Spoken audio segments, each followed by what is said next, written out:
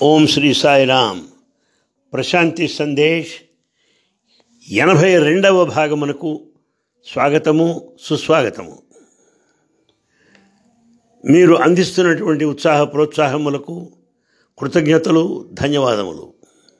భగవాన్ బాబావారి దివ్య చరణాల విందములకు ప్రణామాలు.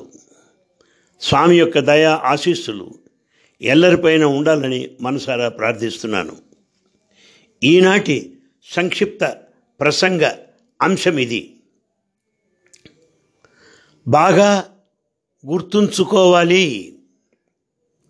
అది అంశము. మరొకసారి చెప్తున్నాను, బాగా గుర్తుంచుకో, అది విషయం. ఏమి గుర్తుంచుకోవాలి అనేది మనం కొంతవరకు చర్చించుకుందాం. ఎన్నో గుర్తుంచుకుంటున్నాం, పనికిరాని విషయాలు, అనవసరమైనవి గుర్తుంచుకుంటున్నాం. అత్యవసరమైంది, ఎప్పుడు మనసులో ఉండవలసింది, నిరంతరం గుర్తుంచుకోవలసింది భగవాన్ బాబా వారి యొక్క అనుగ్రహము, భగవాన్ బాబా వారి యొక్క కరుణ, వారి యొక్క దయ, వారు మనకి ఇస్తున్నటువంటి సహకారము, వారి దయ కారణంగా మనం పొందినటువంటి ప్రయోజనాలు, ఇవి ఎప్పుడు కూడా మనం గుర్తుంచుకోవాలి. ఏదో మన ప్రయోజనం వల్ల యాదృచ్ఛికంగానో అనుకోవడం చాలా పొరపాటు, మహాపాపం కూడా. జీవితంలో ఏది యాదృచ్ఛికం కాదు, సమస్తము దైవ సంకల్పమే అనేటువంటి మానసిక పరిణతి మనకు ఉండవలసిన అవసరం ఎంతైనా ఉన్నది. సరే, గుర్తుంచుకోవాల్సింది ఏది, తెలియాల్సింది ఏది అంటే, మొదటగా భగవాన్ వెలుపల లేరు. చాలామంది అనుకుంటారు స్వామి ప్రశాంతంలో ఉన్నారు, స్వామి బెంగళూరులో ఉన్నారు, స్వామి మందిరంలో ఉన్నారు. పొరపాటు కాదు. స్వామి మన హృదయంలోనే ఉన్నాడు. ఆత్మనివాసి, హృదయ నివాసి భగవాన్ మన హృదయంలోనే ఉన్నాడు. ఇది ఎంత త్వరగా మనం గుర్తిస్తే అంత ఆనందం కలుగుతుంది అన్న విషయాన్ని మనం గుర్తుంచుకోవాలి. నిరంతరము ఎంతో భరోసా, ఎంతో ఆత్మస్థైర్యం, ధైర్యం మనకు అందుతాయి. ఎప్పుడూ భగవంతుడు బాబాగారు నాలోనే ఉన్నాడు అనుకున్నప్పుడు. అంతేనా? మన స్వామి మన సమస్యలను తన సమస్యలుగా భావిస్తాడు. ఎప్పుడైతే ఆయన్ని శరణుజొచ్చామో, ఏ క్షణమైతే ఆయన ప్రార్థించామో, ఏ క్షణమైతే మనలో ఉన్నటువంటి అంతర్యామి అయిన భగవానుని ప్రార్థించామో, వెంటనే మన సమస్యలు స్వామి సమస్యలు అయిపోతాయి. వాడి పరిష్కారం లభిస్తుంది. అదే భక్త రక్షణ అంటే. మరణానికి దగ్గరున్న వాళ్ళు ఎలా రక్షింపబడ్డారు, నిరుద్యోగులకు ఉద్యోగాలు ఎలా వచ్చాయి, ప్రమాదం నుండి ఎలా రక్షింపబడ్డారు, చదువు సంధ్యలు ఎలా అబ్బాయి, మనకున్నటువంటి ఈ సంపదలు ఎలా కలిగాయి, భగవానుని యొక్క కరుణ, ఇది భగవంతుడి యొక్క సంకల్పము. అది ఎప్పుడూ మర్చిపోకూడదు. ఇది మనం ఎప్పుడు గుర్తుంచుకోవాలి. దయచేసి మన్నించండి ఈ మాట మాటికి అంటున్నందుకు. అయితే మనకు సందేహం కలగవచ్చు, స్వామి ఇలా ఇస్తూ ఉంటే మరి ఆయన యొక్క శక్తి తరిగిపోతుందా, మరి ఆయనకున్న సంపద తరిగిపోతుందా అన్న అనుమానం కూడా మనలో కొంతమంది అమాయకులు అనండి, అజ్ఞానులు అనండి, సందేహం కలగవచ్చు. ఒక చిన్న ఉదాహరణ, సముద్రం ఉన్నది. ఈ సముద్రం పైన సూర్యకిరణాలు పడ్డాయి. ఆ సముద్రం యొక్క నీరు, ఉపరితలంలోని నీరు ఆవిరిగా మారి మేఘాలుగా నిలుస్తాయి. ఆ మేఘాలు వర్షించి తిరిగి నదులుగా, వంకలుగా ప్రవహిస్తాయి. చివరికి నదులన్నీ కూడా సముద్రంలోనే లీనమవుతాయి. కనుక సముద్రము నుండి బయలుదేరినటువంటి నీరు, ఆవిరి, మేఘములు, వర్షము, నదులు తిరిగి సముద్రము చేరినట్టుగా స్వామి నిరంతరము వృద్ధి చెందుతూనే ఉంటుంది. వారి యొక్క శక్తి అది దివ్య శక్తి. అదే దివ్యశక్తికి మానవ శక్తికి తేడా. మానవ శక్తి క్షీణించవచ్చును, క్షీణిస్తుంది కూడా, తరిగిపోతుంది కూడా. వృద్ధాప్యంలో మనం చూస్తూనే ఉన్నాం. రోజస్తమానం పనిచేస్తే సాయంకాలానికి మనకి నీరసం వస్తున్నది, మన శక్తి తరుగుతూ ఉంటుంది. కానీ దివ్యశక్తి అనంత శక్తి, అది తరిగేది కాదు. ఆ శక్తి నుండే అందరికీ శక్తి లభిస్తుంది. తిరిగి ఆ శక్తి మళ్ళీ అదే రీతిలో యథాస్థితిలో ఉంటుంది అన్న విషయం మనం గుర్తించాలి. పైగా గుర్తుపెట్టుకోవాల్సిన మరొక విషయం ఉన్నది. మనం ఏదో సంసారాన్ని ఈదుతున్నామని, మన బిడ్డలను ఏదో చదివిస్తున్నామని, మన వాళ్ళందరినీ కూడా ఏదో స్థిరపడేట్టు సెటిల్ అయ్యేటట్టు చేస్తున్నామని అనుకోవడం చాలా అజ్ఞానము, పొరపాటు. పైగా 10 మందికి చెప్పుకోవడం, మా వాడట్లా, మా అమ్మ ఇట్లా, వాడక్కడ. అవి ఏమిటయ్యా నువ్వు చేసింది? ఏంటి నీ ప్రమేయం ఇందులో? కుటుంబాలు స్థిరపడ్డాయంటే, బిడ్డలంతా ఒక స్థాయిలో ఉన్నారు అంటే, అందరికీ కూడా ఆరోగ్యము సుఖ సంపదలు కలిగాయంటే నీవా కారణము? గుండె మీద చేసుకొని చెప్పు. కాదు, భగవంతుని యొక్క సంకల్పము, ఆ భగవంతుని యొక్క దయ, ఆశీస్సులు, కరుణ అన్న విషయాన్ని ఎంత త్వరగా గుర్తిస్తే అంత మంచిది. అంటే ఓ పిల్లాడు వచ్చి తానే చదువుకున్నట్టు, తానే పెరిగినట్టు, తానే ప్రయోజకుడైనట్టు ఓ కుర్రవాడు భావిస్తే ఎంత పిచ్చో, అలాగే మనం కూడా భావిస్తే అంతే పిచ్చి వాళ్ళం కూడా. ఎంచేతంటారేమో, మన భగవానుడు బాబా గారు విశ్వకుటుంబీ. మనదొక్కటే కుటుంబం అనుకుంటున్నాం, అన్ని కుటుంబాలు వారివే. విశ్వకుటుంబీ, యూనివర్సల్ ఫ్యామిలీ, ఒక కాస్మిక్ ఫ్యామిలీ. అంత విశ్వం అంతా వారి కుటుంబమే, ప్రపంచం అంతా స్వామి కుటుంబమే ఆ పరమేశ్వరుడికి. అందుచేత మన సమస్యలన్నీ కూడా తీరుతున్నాయంటే అది భగవాను నుండి వల్ల, భగవాను వలననే మనం గుర్తిస్తాం, మన అనుభవాల వలన. దీనికి కావాల్సిందల్లా మనం ఆయన శరణు జొచ్చాలి. షిరిడీ భగవాన్ అన్నాడు, నీవు నా వంక చూస్తే నేను నీ వంక చూస్తాను. ఆర్తులైననేమి, నిరుపేదలైన శరణార్థులైననేమి, ద్వారకామాయి చేరినంతనే పరిహారము లభించును అన్నాడు షిరిడీ భగవాన్. స్వామి ఏమన్నాడు? Why fear when I'm here, నేనుండ భయమేలా అంటున్నాడు స్వామి. అందుచేత మనం చేయవలసిందల్లా ఆయన శరణు పొందాలి. స్వామి నీవే మా గతి అనే భావం మనకు రావాలి. ఎప్పుడైతే ఈ భావం బయలుదేరిందో మన సమస్యలు స్వామి సమస్యలు అయిపోతాయి. మన హృదయం ఒక సింగిల్ సోఫా అని గుర్తించాలి. ఒక్కరే కూర్చోగలరు మన హృదయంలో. అది డబుల్ సోఫా కాదు, ఇద్దరు కూర్చోవడానికి కాదు. స్వామి ఎప్పుడు అంటారు it should be single sofa. కనుక మన హృదయంలో స్వామికే స్థానం ఉండాలి, మరెవరికి కాదు అనే విషయాన్ని బాగా గుర్తుంచుకోవాలి. పోనీ ఈ రకంగా ఆలోచిద్దాం. స్వామి మనకు దూరంగా ఉండి మన సమస్యలు ఆలకించి వాటికి కొంత సముచిత సలహా ఇచ్చి పంపిస్తున్నారా? కాదు. ఆయన కేవలము సలహాలకు సంప్రదింపులకు కాదు. ఎందువల్ల మన సమస్యలు స్వామి సమస్యలైపోయినాయి. అన్నీ తనవిగా భావిస్తాడు. ఎందుచేత స్వామి నీవే గతి, అన్నీ నీకు సమర్పించుకున్నాను అన్నప్పుడు స్వామి తనను తాను సమర్పించుకుంటాడు. గుర్తుంచుకోండి. ఎంతమందికి, ఎన్ని కుటుంబాలలో బిడ్డలకు స్వామి వివాహం చేశారు చూడండి. ఎంతమందికి శరణార్థులకు తాను శరణాలయం అయ్యాడో జ్ఞాపకం చేసుకోండి. ఎంతమంది రోగులకు, పీడితులకు స్వస్థత చేకూర్చాడో నెమరు వేసుకోండి. ఎంతమందికి ఉచిత విద్య, ఉచిత చికిత్సలు అందించాడో తెలుసుకోండి.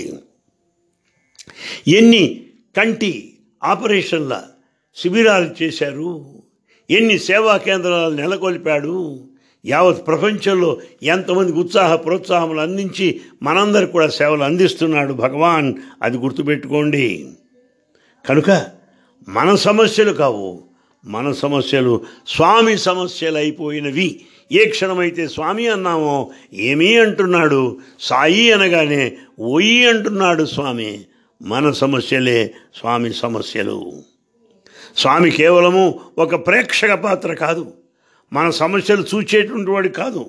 మన సమస్యలే తన యొక్క సమస్యలైపోయి తన నెత్తిని పెట్టుకున్నాడు స్వామి పాపం.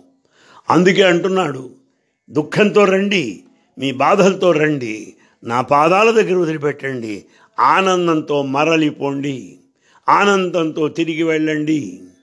బాధలన్నీ నా దగ్గర వదిలిపెట్టండి, సమస్యలు నా పాదాల దగ్గర వదిలిపెట్టండి, ఎంతో ఆనందంతో తిరిగి వెళ్ళండి అంటున్నాడు. అంటే స్వామి ఒక ప్రేక్షకుడా కాదు, మన జీవితంలో అంతర్భాగము, మన సంసారములలో, మన కుటుంబాలలో అంతర్భాగము.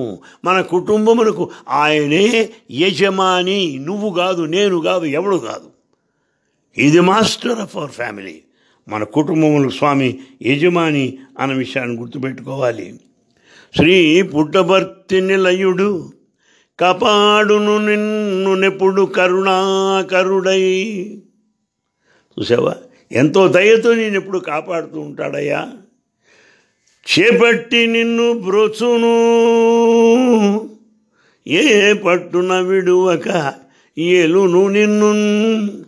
తల్లి ఏ రీతిగా అయితే పిల్లవాడికి తను చేయి అందించి వాడు చేయి పట్టుకుంటే ఎంత చక్కగా నడిపిస్తుందో, అదే రీతిగా చేపట్టి నిన్ను బ్రోచును. మనం చేపట్టుకుని ఆయన నడిపిస్తున్నాడు, అనుగ్రహిస్తున్నాడు. ఏ పట్టున విడువక ఏలును నిన్ను. ఏ పరిస్థితుల్లో కూడా తన చెయ్యి విడిచిపోడు, నిన్ను వెడలిపోమనడు. ఆ విషయాన్ని మనం గుర్తుపెట్టుకోవాలి. కొన్ని సందర్భాలలో మనకు అనిపించవచ్చు, అబ్బా ఈ జీవితంలో సమస్యలు ఎక్కువైపోయినాయి, ఈ సమస్యల నుండి నేను బయటపడగలనా, ఈ సమస్యలకు ఒక సమాధానం ఉన్నదా, నా బాధలకు ఒక పరిష్కారం ఉన్నదా అని మనకు అనిపించవచ్చు. కానీ ఏ సమస్యలకు పరిష్కారం లేదో ఆ పరిష్కారం అందించేవాడు మన స్వామి, ఆ పరిష్కారం తెలియజేసేవాడు మన స్వామి.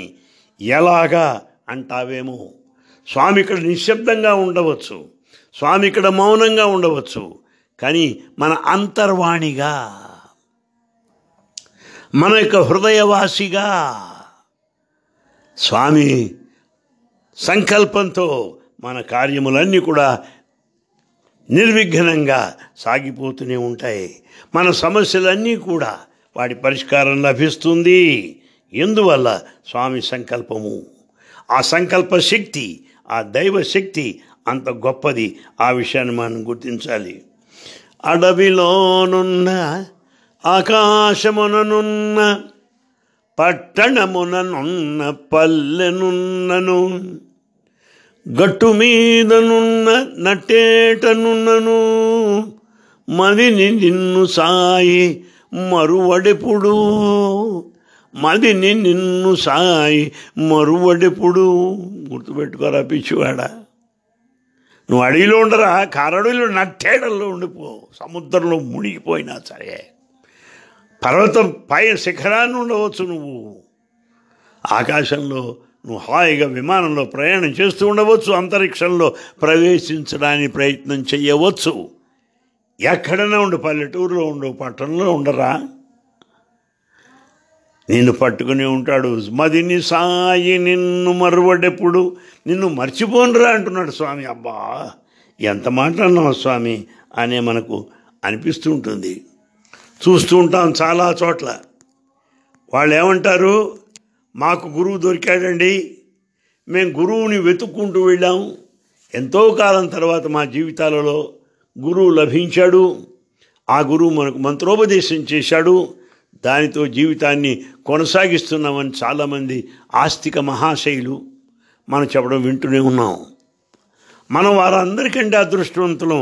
ఒక మాటలో చెప్పాలంటే మన స్వామిని వెతుక్కోలేదు. స్వామి కోసం మనం ఏ శోధన కానీ, ఎలాంటి ప్రయాస కానీ పడలేదు. స్వామే మనలను ఎన్నుకున్నాడు. మనం స్వామిని ఎన్నుకోలేదు, ఆయనే మన ఎన్నుకున్నాడు. ఎందువల్ల? నా సంకల్పం లేనిదే ఎవరిక్కడికి రాలేరు. మీరు నాకు కొన్ని జన్మల నుండి నాకు తెలుసు. నన్ను వదిలి మీరు పోలేరు. నువ్వు ఇక్కడికి వస్తావని నాకు తెలుసు అని ఎన్నోసార్లు స్వామి అనడం మనం వినలేదా? స్వామి చరిత్రలో చదవలేదా? భక్తులందరూ చెప్తూ ఉంటే వినలేదా? కనుక తనని తాను ఎన్నుకున్నాడు మనల్ని. ఎంత అదృష్టవంతులమో ఇది బాగా గుర్తుపెట్టుకోవాలి. స్వామి దయామయుడు.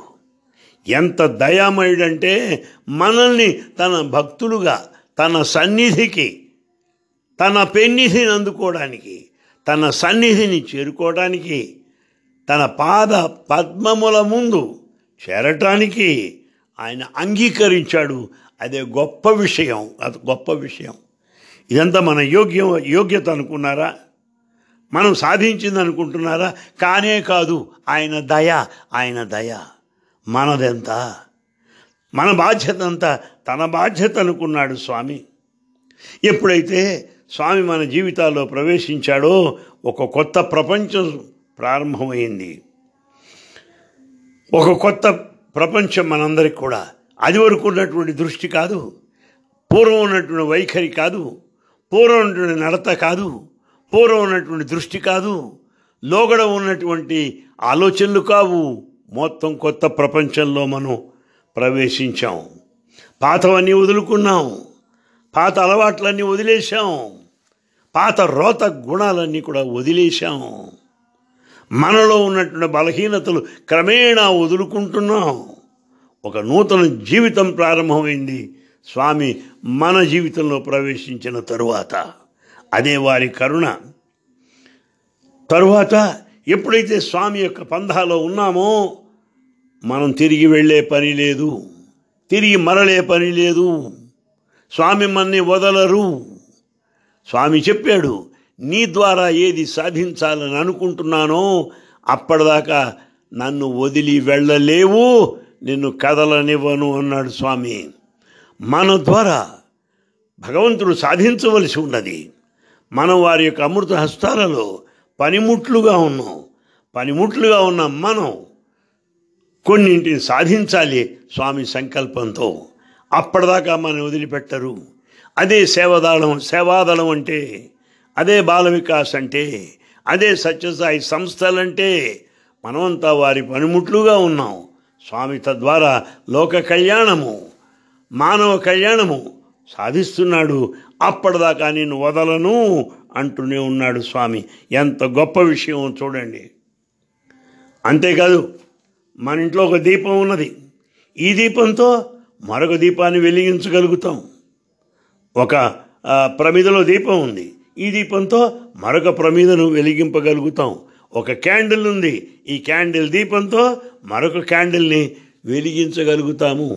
మరి స్వామో అఖండ జ్యోతి జలావో స్వామి మన మందిరమే, అఖండ జ్యోతి జలావో,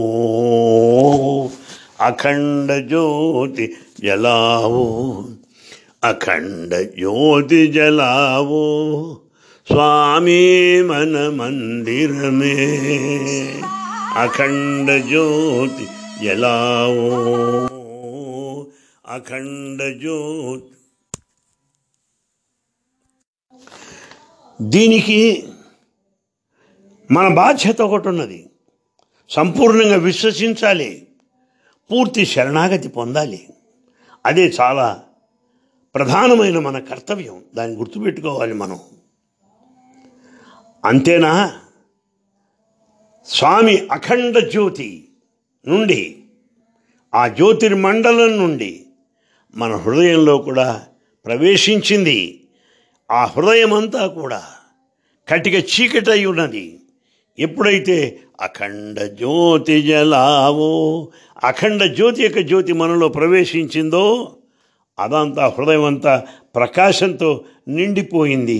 ఇది మనకు అర్థమవుతుంది. మరి పూర్వమో అంతా ఖాళీ, అంతా చీకటి, ఏమీ లేదు. ఇంటి ఇల్లున్నది, కానీ యజమాని లేడు. కానీ మన హృదయము అనే ఇంటికి యజమాని భగవంతుడు. అప్పుడుండేటువంటి అపూర్ణత్వం వేరు, ఆ శోభ వేరు, ఆ విజయము వేరు అనే విషయాన్ని గుర్తించాలి. మనకు ఆత్మ అంటే ఏదో కొద్దిగా అర్థమవుతున్నది, ఆత్మ యొక్క స్థితి ఎలాంటిదో అర్థమవుతున్నది, అనుభవం కొరకు ప్రాకులాడుతున్నాం. అది వారి యొక్క కరుణ, వారి యొక్క ప్రేరణ అన్న విషయాన్ని మనం గుర్తు చేసుకోవాలి. దీనికి మనం ఒక అంతర్దృష్టిని పెంచుకోవాలి. నిజాన్ని మనం చూస్తున్నాం. ఎప్పుడైతే స్వామి దర్శన సమయంలో మన కళ్ళల్లోకి దీర్ఘంగా చూచాడో, అక్కడ నిలబడి చూస్తాడు స్వామి ఒక్కసారి, వెంటనే మా హృదయం పరవశించిపోతుంది, ఒళ్ళు గగురు పొడుస్తుంది, పరమానందంతో హృదయం గంతులేస్తుంది. ఎందువల్ల వారి యొక్క కరుణా దృష్టి, ఆ కృపావృష్టి అంత గొప్పది సుమా అనేది మనందరికీ జీవితానుభవం. అది కేవలము దృష్టి మాత్రమే కాదు, అది పరామర్శ. మన యొక్క మంచి చెడులు కూడా పరామర్శిస్తున్నాడు స్వామి. తల్లి చేతి ప్రేమ లోపలి హాయి, ఆ తల్లి చేయి పట్టుకుంటే ఆ ప్రేమలో ఉన్న హాయిని పొందుతున్నాం. వారి యొక్క దృష్టికి మనం వచ్చిన వెంటనే దీన్ని గుర్తుంచుకోవాలి. మనం స్వామి చుట్టూ ఒక దివ్యమైనటువంటి ప్రకాశం ఉన్నది, మనకు తెలుసు ఆ విషయము.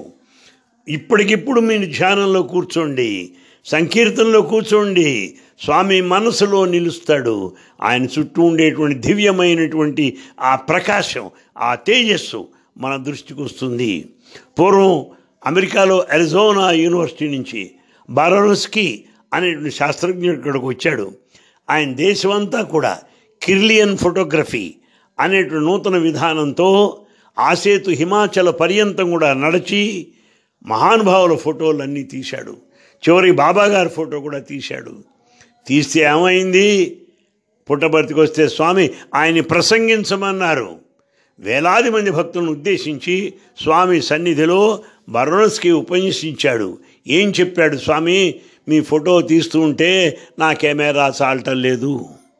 మీ నుండి ఒక జ్యోతి భక్తుల్లోకి ప్రవేశిస్తున్నది, భక్తుల నుండి ఆ జ్యోతి మీలో ప్రవేశిస్తున్నది. ఎంత గొప్ప విషయం స్వామి అంటున్నాడు. కనుక అఖండ జ్యోతి జలావు, ఆ జ్యోతి నుండి ఈ జ్యోతి వెలుగుతున్నది, అది దివ్య జ్యోతి అనే విషయాన్ని గుర్తించాలి. కనుక ఆ స్వామి యొక్క ప్రేమ మనకు చేరుతున్నది, ఆ ప్రేమ దృష్టి, ఆ కాంతి వలయము మనని చేరుతున్నది. మన నుండి ప్రేమ తిరిగి స్వామి వైపుగా ప్రయాణిస్తున్నది అన్న విషయం మనందరికి కూడా అనుభవమే. అలాంటి దివ్య ప్రకాశము స్వామి చుట్టూ కూడా ఆవరించి ఉన్నది. అంతకు పూర్వం మన జీవితాలు ఎంతో ఏదో యాంత్రికంగా కొనసాగుతున్నవి, అర్ధరహితంగా కొనసాగుతున్నవి, ప్రాపంచికంగా ఉంటూ వచ్చింది. ఎంతసేపటికి లాభ నష్టములు తప్ప, స్వార్థ స్వప్రయోజనములు తప్ప ఎట్టి ఉన్నతాశయములు జీవితంలో లేవు. స్వామి ప్రవేశించిన వెంటనే మన జీవితములకు ఒక విలువ, ఒక ఆశ, ఒక ఆశయము ఏర్పడింది అన్న సంగతి మనకు కూడా తెలుసు. ఇదంతా అనుభవిస్తూ ఉన్నాం, ఇది గుర్తుపెట్టుకోవాలి. ఆ తరువాత మనం ఎప్పుడైతే మన యొక్క ఆత్మను గురించి అన్వేషిస్తున్నామో, తత్వం గురించి తెలుసుకుంటున్నామో, జీవితం యొక్క విలువ అందులోనే ఉన్నది. సంపాదనలో కానీ, విద్యలో కానీ, పదవుల్లో కానీ, పలుకుబడిలో కానీ, స్థితిగతులలో కానీ లేనే లేదు, లేదు, లేదు, ముమ్మాటికి లేదు. మన ఆత్మానుభవంలో, ఆత్మ సాక్షాత్కారంలోనే జీవితానికి విలువ. అదే మన యొక్క మానవ జన్మ యొక్క సార్థకత అని గుర్తించాలి. స్వామి చెప్తున్నారు, రండి, పరిశోధించండి, అనుభవాన్ని పొందండి. రండి అంటే స్వామి ఇక్కడ భౌతికంగా లేరు అని మనకు అనిపించవచ్చు. ఎప్పుడైతే స్వామిని ధ్యానిస్తున్నామో, ఎప్పుడైతే స్వామి భజనలో పాల్గొంటున్నామో, ఎప్పుడైతే స్వామి సేవలలో పాల్గొంటున్నామో, అదే మనం స్వామి సన్నిధికి వచ్చినట్లు. ఎగ్జామిన్, పరిశోధించండి. ఒక సేవ చేసినప్పుడు, నామం పలుకుతున్నప్పుడు, ధ్యానంలో ఉన్నప్పుడు నీలో వస్తే పరిణామం గ్రహించు. నీలో ఉన్నటువంటి మార్పును గ్రహించు, ఎక్స్పీరియన్స్, అనుభవాన్ని పొందు. ఆ దివ్యానందం అనేటువంటి అనుభవాన్ని పొందు, ఆ ప్రేమానందాన్ని పొందు. కనుక కమ్ రండి, ఎగ్జామిన్, పరిశోధించండి, ఎక్స్పీరియన్స్, అనుభవాన్ని పొందండి అంటున్నాడు స్వామి. కనుక మనం ఈ స్వామి గురించి ఆలోచించడం మానేసి స్వామిని గురించి భావించాలి. థింకింగ్ కాదు, ఫీలింగ్, లోపల ఫీల్ అవ్వాలి. అమ్మో మా స్వామి, నా స్వామి అనే భావం మనకి రావాలి. దాని గురించి చింతించాలి. అదే మన యొక్క మనసంతా నిండిపోవాలి ఆ భావంతో. అప్పుడు దైవ ప్రేరణ చేత, ఆ దైవ సంకల్పం చేత మన జీవితం అంతా సార్థకం అవుతుంది, దిగ్విజయం అవుతుంది అని తమకు అందరికీ కూడా నా భావాలు పంచుకుంటూ మీ నుండి సెలవు తీసుకుంటున్నాను. సాయిరాం. మళ్ళీ కలుద్దాం.